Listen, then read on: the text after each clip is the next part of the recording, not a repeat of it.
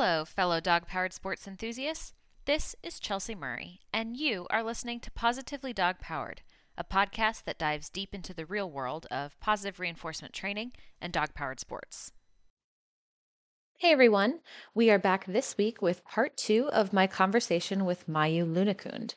In part one, we talked a little bit about how she got started in sled dog sports and how she left her home country of Estonia to travel to Sweden and work for some working kennels. We also talked about the realities of living in a van with two dogs, both the positives and some of the challenges that she faced. And finally, we started our conversation about these big adventures, big overnight backpacking trips and ski trips. And today, we're going to dive in deep to one of those trips. Mayu and her two Alaskan Huskies had a pretty big nature adventure recently. She had a winter through hike with a pair of skis and a pulk sled, and she and her dogs navigated some pretty intense storms and beautiful terrain all by themselves. And so today, for part two, you're going to hear a little bit about her planning for that trip, some of the challenges she faced, and how you can start putting some bigger adventures on your radar. The first thing is to note that everything has to come from step to step. I did my first solo overnight backpacking trip in 2016. So not very long ago. It was my first time when I was out alone, and it was in summertime in Estonia, and I was so scared. I was so scared. I didn't have a lot of gear knowledge, but that's how I started. And actually, before that, I had never done a solo like overnight trip anywhere, and I tried to do it just as a car camping trip. And I thought I would sleep in a tent. I was so afraid that I slept in the car. And these are the steps you need to build on. So first, car camping, then overnight hiking trips, and then 2-night hiking trips, and then 4 nights, and then a week, and then 10 days if you want to do long things, or you switch up your environment. Where do you go? So over the years, I switched up my levels on summer hiking. And by 2019, which was 3 years later, I was like, okay, winter, a next level. So I started to do the winter hikes. But I said, I said our training process to be like a wilderness guide and sled dog musher in the Arctic was also very gradual. We started out very slow, or like very small steps. Of course, at that time, this small step felt huge Right. because every step I felt a little bit scared, and I think that's like a really good sign that you are taking the right step, because then you advance and you learn. So by 2022, I was like, okay, I am experienced enough to take the next step of doing like a month-long winter through hike with my dogs, because I had done all of these other things. I had been out with dogs before on the mountains, but with a team, with other people. And I had been out with my one dog for a few days in the snow. So all of these other steps are a requirement to do these bigger things. So if you want to end up doing these big things, you have to take a little step from your current level. And feeling afraid is totally normal. And yeah, then that's how you prepare, because you have the previous knowledge. So how I prepared for my King's Trail, which was 460 kilometers in wintertime in the Swedish mountains, it's just I gathered the knowledge that I had from my previous trips, previous dog sledding trips and ski trips, and just made things work. Of course, it wasn't perfect. My gear wasn't perfect. My planning wasn't perfect. But one thing was constant.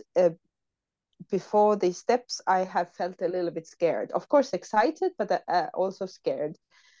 And yeah, I was just looking back at my vlog from the first day, and I was like, I remembered how nervous I was. I was nauseous. I was so nervous that I felt nauseous. But I did it, and the point that you raised or asked, how do you prepare mentally, is a really good point, because on my last trip on the King's Trail, I didn't prepare mentally because I was so caught up in the physical preparation, all of the supply packs, because there's a lot of food that I needed to send to the trail, all of the dog training and gear. I had to make my own little pulk sled that I could use with 2 dogs. All of the like practical things were so occupied in my mind that I forgot that you do have to prepare mentally as well. So on the first day, when all of the planning was behind me, I was like, oh crap, now I have to actually do it. And it's not my skis that will ski. It's not my sled that will sled. It's not actually my feet. It's the brain up here that will do all of the work. And the first week was tough because I came into very close contact of all of the thoughts that are supernatural in any hike that is a little bit challenging. Why am I doing this? Why am I not home? It's cold. I'm hungry. I'm tired. I'm wet. Can I quit? And yeah, on the second day, I was thinking, what are the criteria for me to quit? Because I was actually thinking, I don't know if I can do this. And how I came over that, because I couldn't help myself. When I got into a next village or next town, I contacted a therapist, and we did a Zoom therapy session, or it was more like a counseling or like coaching session, where she really helped me. Like, and it was very simple things, but again, I needed some outward perspective into the topic. And then we wrote down some things that I need to remember, or what I can repeat in my head when things go wrong, or like when things are hard. And I can actually repeat them now to everybody. Maybe it helps because it's so basic, but at that point, I didn't come up with that. So when I did the trip, I was super nervous that something will go wrong. I'm in the middle of nowhere. I have 2 dogs. I have a 40-kilo sled with me, and I'm all by myself. I don't have a teammate to rely on. And all of these thoughts kept rolling in my head, like over and over, and I couldn't enjoy the moment at all. I couldn't enjoy the environment, the hike. I was just so stuck in my head. So with my therapist, we wrote down 4 things that I need to answer when I have those thoughts. So the first one is, am I safe? Like, am I physically safe? It's like, I'm not on a cliff. I'm not freezing, I am I healthy? Yes. Okay, very good. Are the dogs healthy? Yes. Okay. Do I have enough food? And do the dogs have enough food? Yes. Okay. And the last thing was, do I know the weather forecast for the next days? Because it was a place where I didn't have reception at one point. And in the mountains, it's super important for you to know the forecast to make the next moves, Right. either to stay in your tent or find the cabin, or you can safely go out. So these were the 4 questions I needed to ask myself. And if I answered all of them, I was allowed, I allowed myself to stop thinking about it for an hour, And when my thoughts came back, I still needed to answer these 4 questions. And then I was like, okay, now I can enjoy for an hour, because I was constantly worried that something will happen. Right. And of course, these questions can be different for everybody, or your worries can be different. But what really helped again is outside perspective. Either is it a therapist or a really good friend or somebody you can trust. And after that, it was not easy breezy, but it was so much easier because I tackled that mental part. Yeah. Yeah, it's interesting because it's like you can prepare all the lists that you want. You can pack to perfection. You can plan where you're going to stop and how far you're going to go each day. You can physically train for it, right? But once you're actually out there doing the thing, it really usually ends up being our own minds and our own thoughts that bring us down the fastest. It's easy for us to beat up on ourselves or think, oh gosh, I can't do this. And being able to have strategies to in the moment kind of stop that train of thought and get you back on track, I imagine was really helpful in giving you the strength to keep moving forward with your dogs. Yeah, and as they say, you run a marathon with your mind, not your legs. And it's the same with dog sledding, you know. If a dog is weak mentally, it doesn't matter how much you train them. It's the mind that keeps going, or keeps them going, even if it's super tough weather or they're tired. It's the mind, so you have to train the mind. So my recommendation is, yeah, really, really think, why do you want to do it? I didn't think. I just knew I want to do it, but I didn't dive into the why. It's oftentimes this is how I do it. I just have a thought and I do it and I think it's fun. But for such a long project, I really needed the why. Like why I need to do it, why I want to do it, and also think ahead.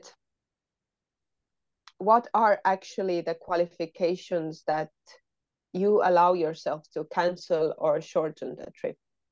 Mm-hmm. Because once you're out there, and you haven't figured out sort of the reasons or the places or like situations, and it gets tough, the thought immediately jumps to, I will quit. Mm-hmm. Uh, what hikers all the time say, that don't quit on the hardest day. You Yeah. can't. So it's the same. You can't quit on the hardest day. You have to have like a thought gone into it a little bit. Eventually, I actually figured out for myself that when I had to send my older dog home because she had sun blindness because of the snow and the mountains and the sun and her really light eyes. And I decided that I had to send her home, and not even sending one dog home was enough for me to cancel the entire trip. But I only figured it out later. I should have thought about it earlier on, like, okay, what kind of injuries or how many days off to, if I need to stay off the trail for a week, is this enough for me to cancel? Mm-hmm. So these kinds of thoughts would be beneficial to think a little bit beforehand. So you have the answers ready and you don't get into the thought spiral. Should I Yep. quit? You know, I was thinking of quitting on the second day, and it was just because I was cold and tired. Yeah. Nothing else. Nothing else was wrong. I was just cold and tired. Um, but I was already thinking, oh, is this enough to quit? Anyway, yeah, a Yeah. long I think, rambling answer. Yeah, no, I think that's great though. It's like, again, kind of along the lines of preparation, we think of those physical things, we think of the training, but along with planning these big adventures, especially adventures with dogs, right? We always kind of have to prepare for the unexpected. Like, what kinds of things can go wrong, and how would I handle it? What would I like to do in that moment? Because sometimes when we're in that moment, we might not be thinking as clearly as we would when we're outside of it, right? We might be stressed out, we might be worried, we might be exhausted. So having those kind of absolutely. plans ahead of time might help us, you know, be prepared for those moments in which we really cannot prepare. Absolutely. And I also recommend having like one friend that is on speed dial, that you Mm-hmm. maybe you warn ahead that you have to call them before you actually decide that you will quit. You Yeah. know, or like before you do these things alone in like hard situations, because you get so stuck in your head that I can't do this anymore. This is bad. This is bad. And I also did that when I had had the issue with my dog, and I was like, "Is this all for all of us?" Because I don't know how long can I stay here. I don't know how long her eyes will recover. Like, I have to quit. There's no other way.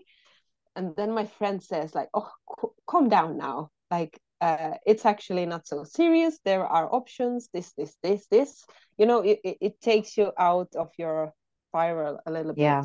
And that helped. You're not alone with those thoughts then, Yeah, which is a exactly. dangerous place to be. Yeah. Yeah.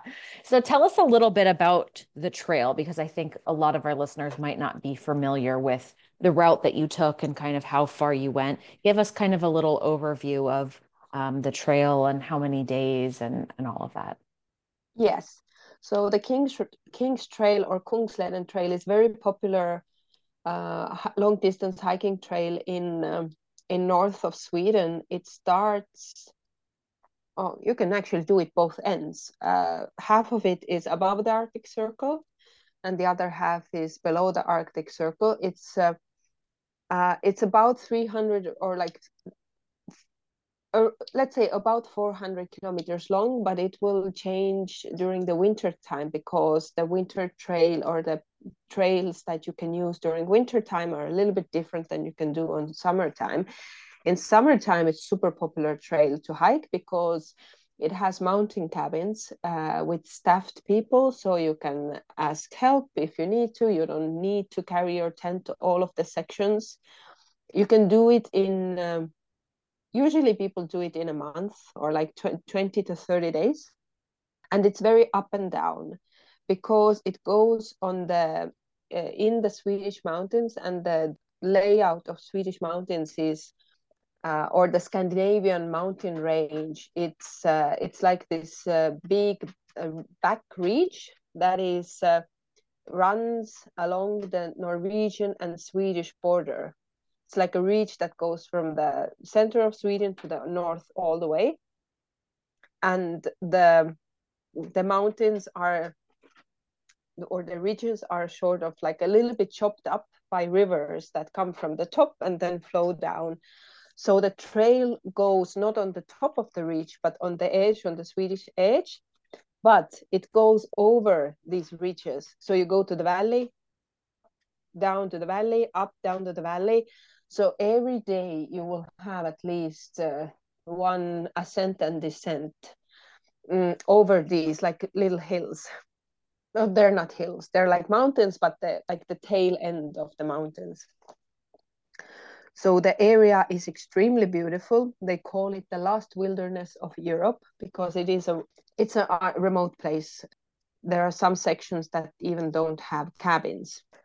In summertime, it's like a hiking trail. You can do it how many kilometers per day you can actually walk, depends on your fitness level. But on winter time, highly dependent on the weather and the snow conditions.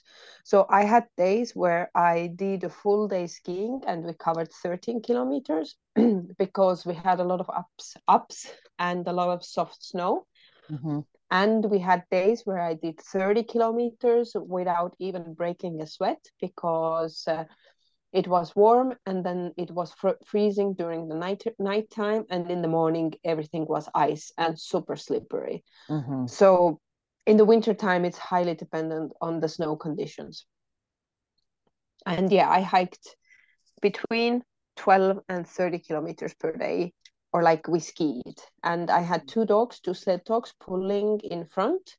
They were attached to the pulk sled that I had tuned up a little bit to be more safer, a little bit more durable, and with an extra brake at the back. So when we go downhill, I could brake the sled. And I was attached to the sled, and I was skiing with a little backpack on me at the back of the sled. So the dogs were doing the major pulling part, and I was at the back. And sometimes I just tried to keep up because they had a lot of power. Does that winter weather and variability make it hard for you as you're looking to plan something like Yes, that? Because you might not know how far the weather will allow you to travel in exactly. a day. That's the most difficult part of this kind of winter hike because you can't really plan more than maybe days ahead, because that's the window you have sort of reliable weather forecast.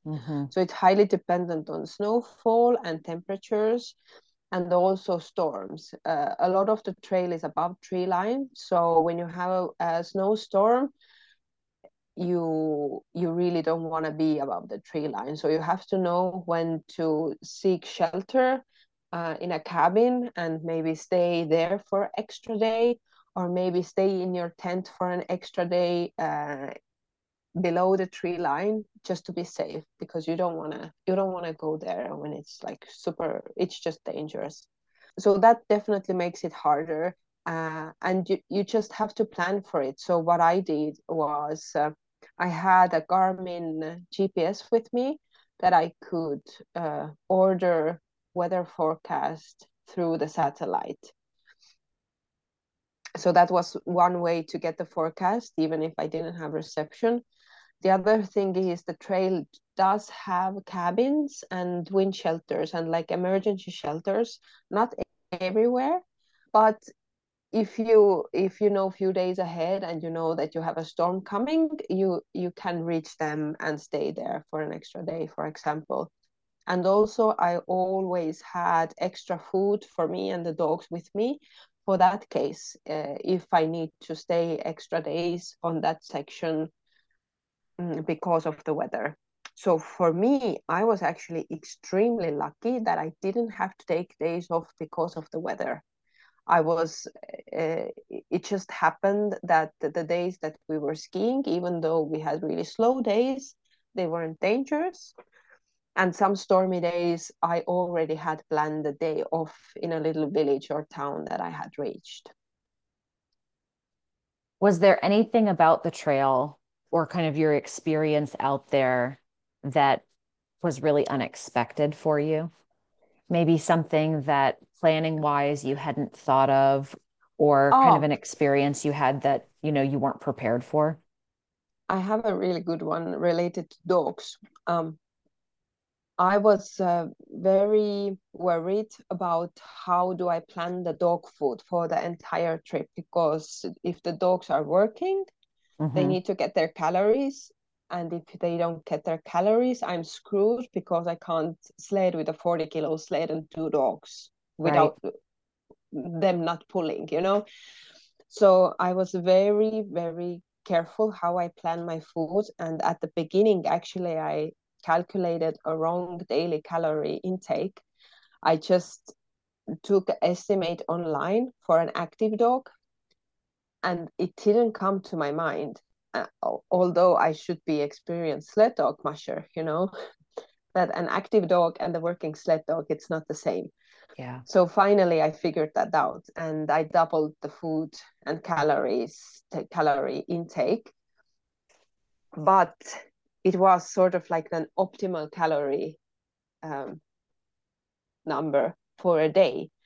But before we started out for the first week, they didn't have the appetite of that calorie. So I calculated about 4,000 calories per dog per day.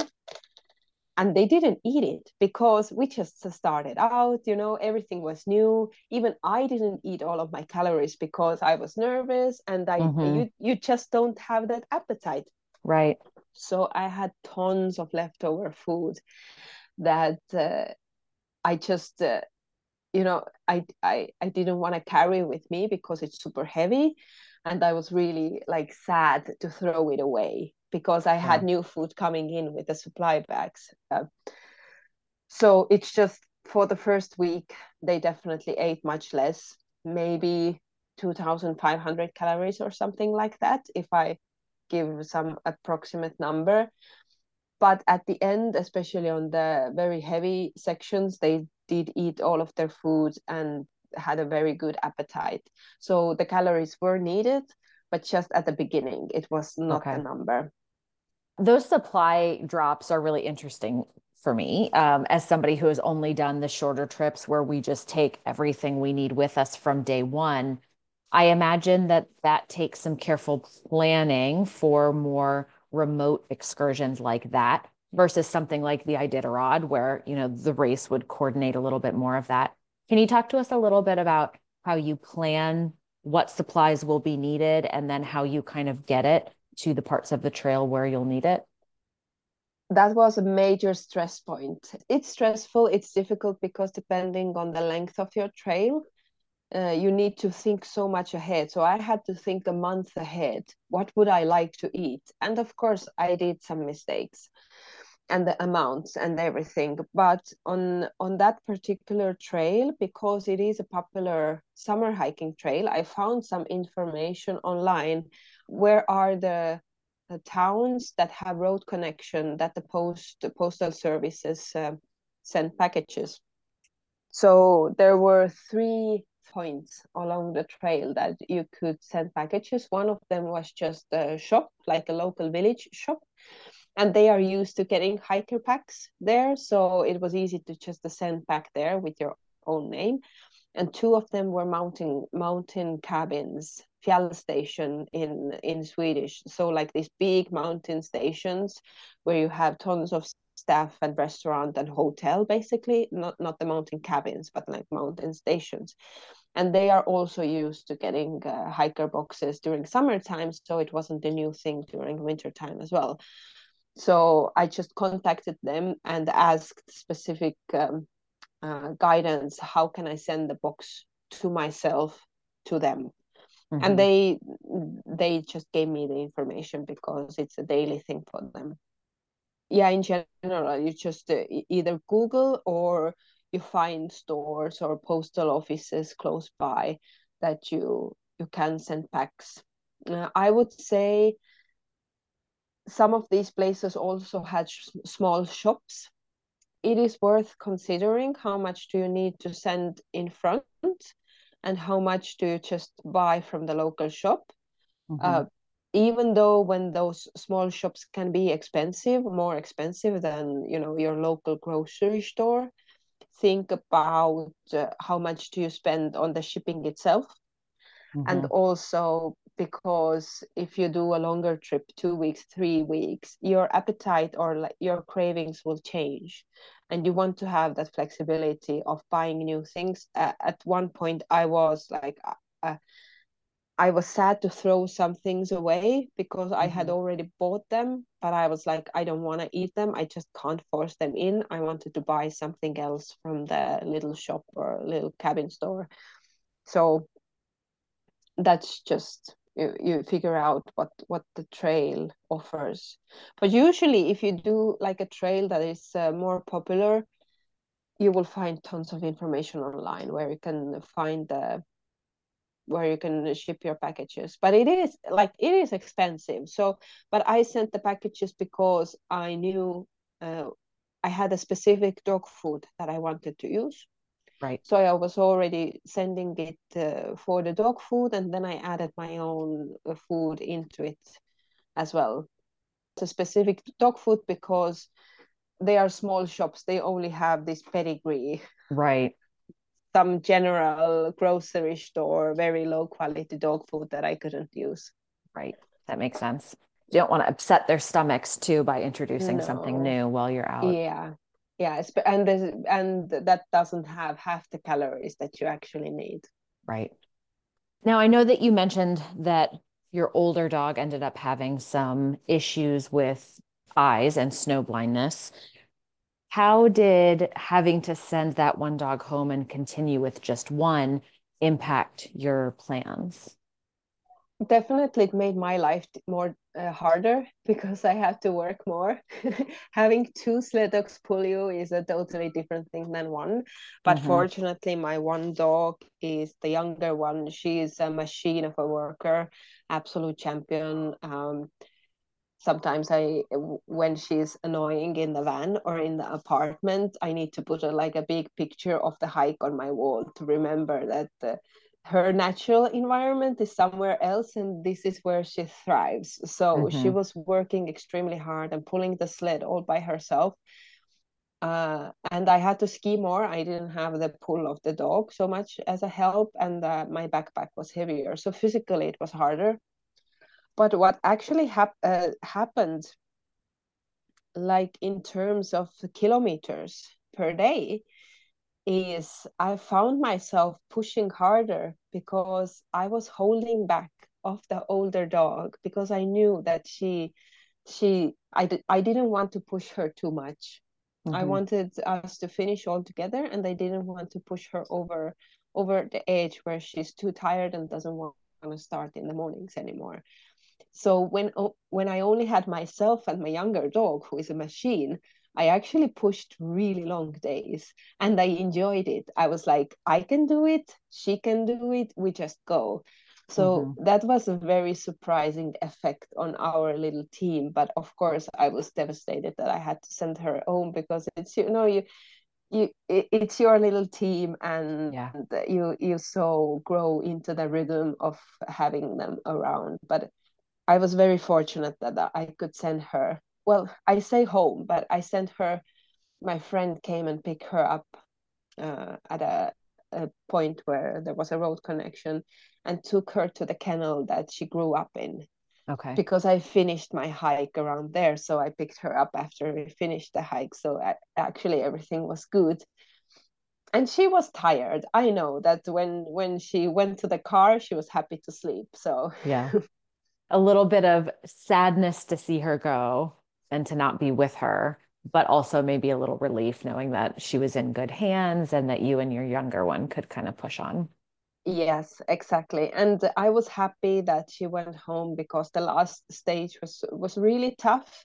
Hmm. It was a lot of warm weather. It started to have like plus degrees during the daytime, and that is harder for sled dogs, especially Right. older dogs.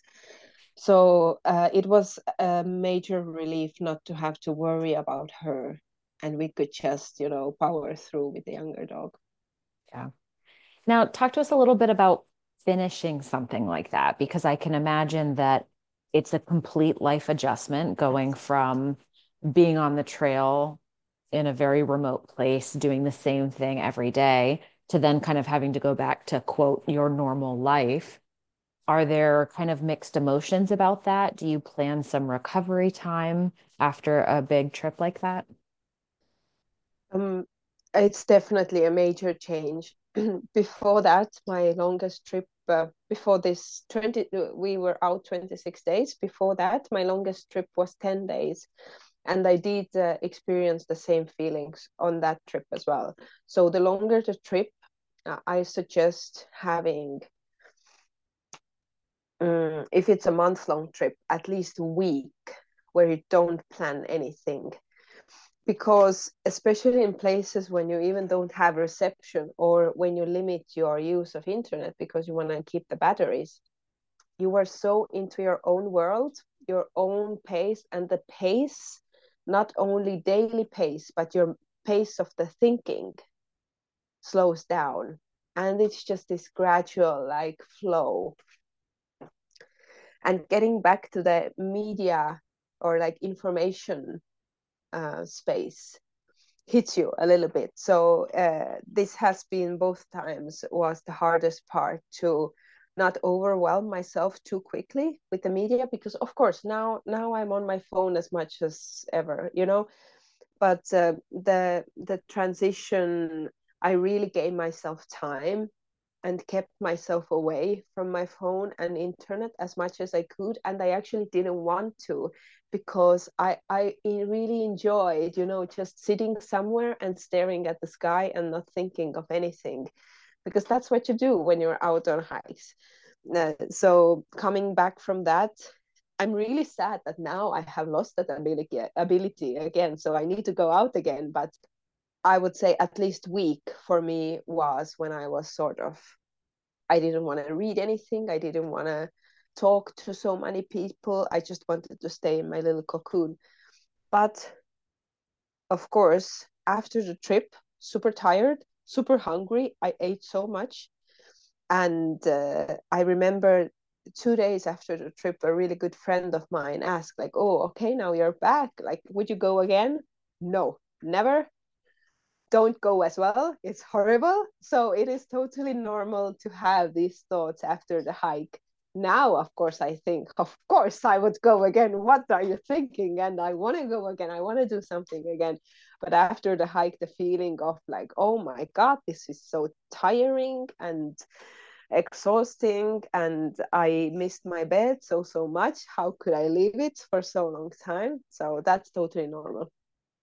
So, with those kind of feelings, now that you've recovered a little bit mentally and you've forgotten maybe that immediate sensation of pain and hunger and cold, are you planning another adventure for yourself? Have you kind of thought about what you'd like your next big thing to be? I don't have a next big thing, but I know it wants to come. But I don't have a specific idea yet. It's more connected to my dogs, because that's how I got into like skiing and skioring and doing these winter hikes, because this is something I can do with my dogs. Mm-hmm. And now, as one of my dog is getting older, I just have to take into account that we have to think I have to do things that still are comfortable for her. Mm-hmm. So this spring, I definitely want to do at least a week-long trip somewhere. So that's definitely in the plans.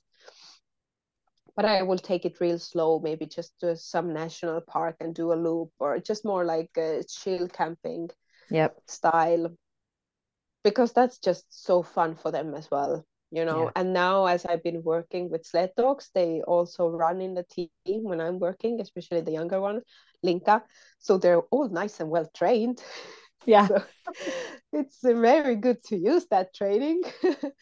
um, but something more bigger, I will just let the plans and ideas come to me.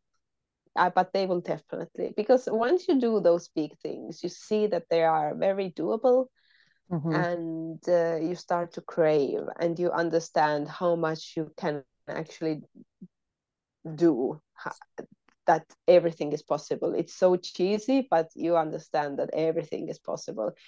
Even for me, who, like, I have to emphasize, I am no athlete. Like, if people are listening and thinking like, ooh, adventures, like, no, I don't physically train before hikes. That's why I suffer. But that's okay. I know every time that I will suffer, and I'm okay with that. I don't do any specific training, so just people know that you can still go outside and enjoy things. I, I I love just that. I just manage my daily kilometers accordingly, don't do 40 kilometers Yeah. to 15. Manage those expectations again, kind of back to that same theme for yourself Yep, and for your dog. yep, exactly. I love that. Well, for our listeners who are, kind of looking to maybe get outside their comfort zone a little bit, right? And kind of experience some growth and maybe try a new adventure. Do you have any tips for them or anything that you would like to share to kind of help them get started? I would say that just take the next step. Think about something that scares you a little bit and still do it, because you can do it. Our mind is just designed to keep us alive. So not every time it says the right things for us, especially nowadays, because we have all of this information online that you can study beforehand. We have so good gear. We have satellite GPS things that are so small that we can send SMSs, not only send emergency call, but you can actually send SMSs to your family and say or ask or whatever you want to do. So we have so much technology that our primal brain that is designed to keep us alive in the caves and wherever they lived is not a very good indicator anymore. Of course, be safe, don't rush into things, but I would say we are more scared than we are capable of. So just take the next step and adjust your adventures to your dogs. When I first started out with hiking dogs, I had such a big ideas that, ooh, hiking with a dog, like my dog will love it. Whatever kilometers we do, dogs are designed to be outside and they are always energetic. So I had all of these misconceptions, and I had to really dismantle those. to adjust everything to the dog, because if the dog is happy, I am happy. So everything has to be according to that expectation. So don't think that all dogs can do everything. But at the same time, I would say on one of my trips, I saw a little Chihuahua who did a 4-day skiing trip without resting on the sled. I love it.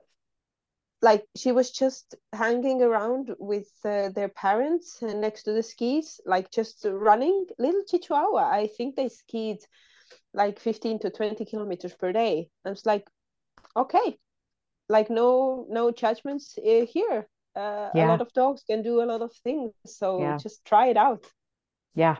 I think we can often set limitations on ourselves and on our dogs. And while it's important to be aware of true limitations, I think don't let those fake ones that we put up to protect ourselves hold us back.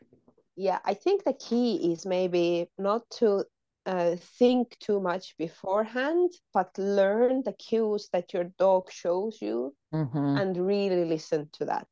Yep. Like really, it's for me, it's okay to push myself, Mm-hmm. because I always say that I can suffer, it's fine, but don't make your dog suffer, because then they will remember it, and then Mm-hmm. they don't want to come with you anymore. I think that's the mistake that I did with my first dog, because I didn't know the cues that she was showing me, and Yep. I think I just pushed her a little bit too far, and that's why she decided that she doesn't want to hike with me anymore, because she was like, not gonna do that again.